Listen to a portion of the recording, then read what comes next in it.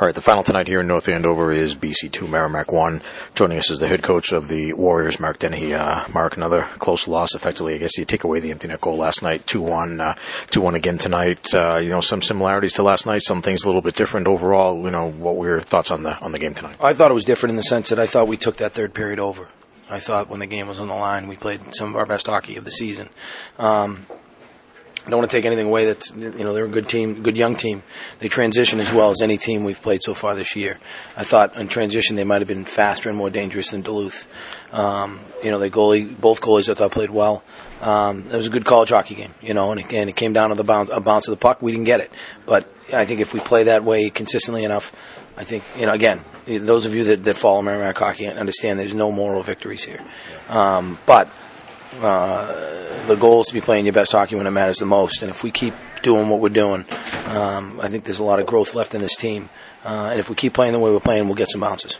When you look in hindsight, power play, might that be one of the things you look at? You had that 5-on-3 in the second period for about a minute and a half and weren't able to score. That was I thought the one area that we needed to have more discipline with. We kind of got away from what we want to do, especially the 5-on-3. And so, it's you don't rise to the occasion. You fall back on your training, which means we've got to work harder at it. Hey, listen, they're a good penalty killing team. They usually are.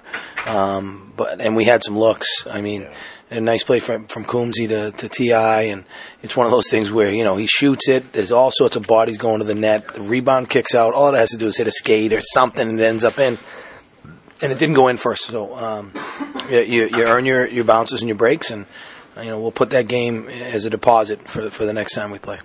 Yeah, I don't know that there are a lot of games these days where you have both goalies as number 1 and 2 stars. That's what I had tonight, at least. And I thought Craig Pantano was right there, pretty much save with Joe Woll, and maybe just a bounce of the puck here or there. But he gave you 2 pretty darn good outings this weekend. He did, and he did it with poise.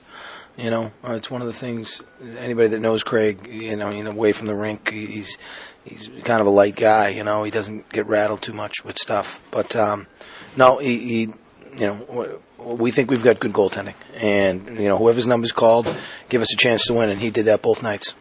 The goal that you scored tonight, pretty play. A lot of times it seemed like you guys were also close on some of those plays. That one did end up clicking and paying off with the final pass from Cini to Tavernier and the goal. Yeah, the thing that we've got to get better at is scoring the ugly ones. I mean, that was take people out of your seat, that goal, but you don't get too many opportunities to score like that, To have the ability to make those plays, that's great. That's wonderful. It's one of the things we like about those guys on that line.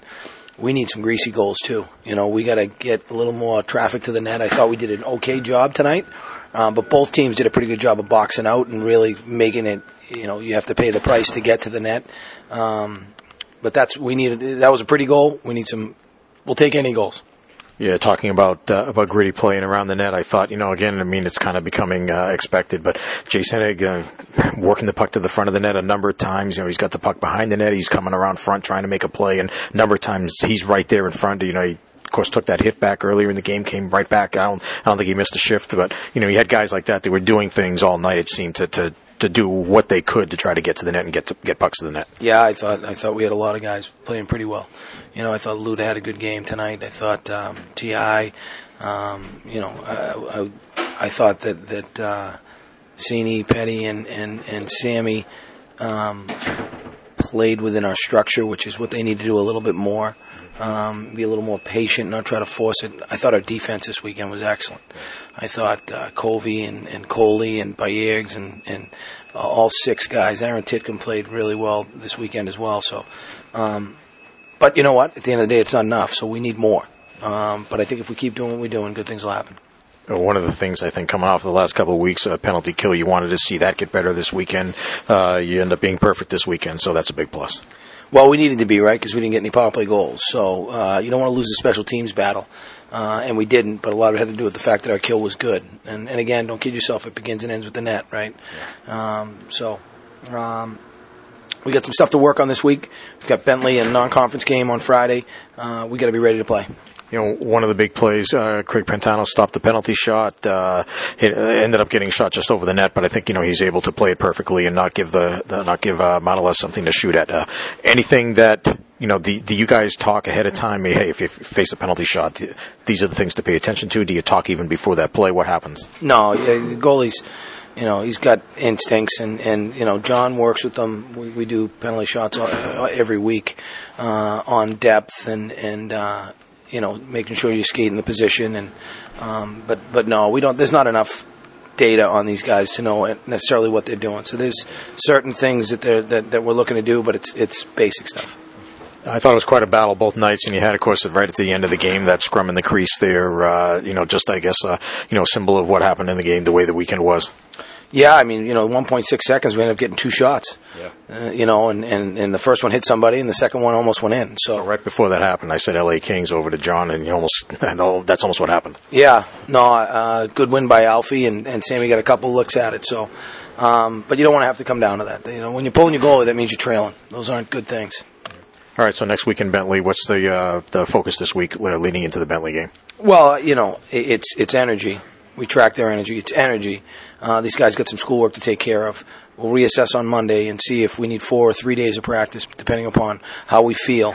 And then there's stuff we need to work on for sure. I thought our forecheck was much better tonight than it was last night. And coaching sometimes like catching sand. You teach them one thing and they forget something that you taught them last week. So, there's plenty to refine. The one thing that I think we need to work on is sort of our mentality. As hard as we played last night, we didn't play with the same type of execution. And I find that usually the second night we play a little bit better. We got to be able to bring that on Friday. All right, thanks a lot, Mark. Appreciate it. Have a good week. We'll see you Friday. Thanks, Mike.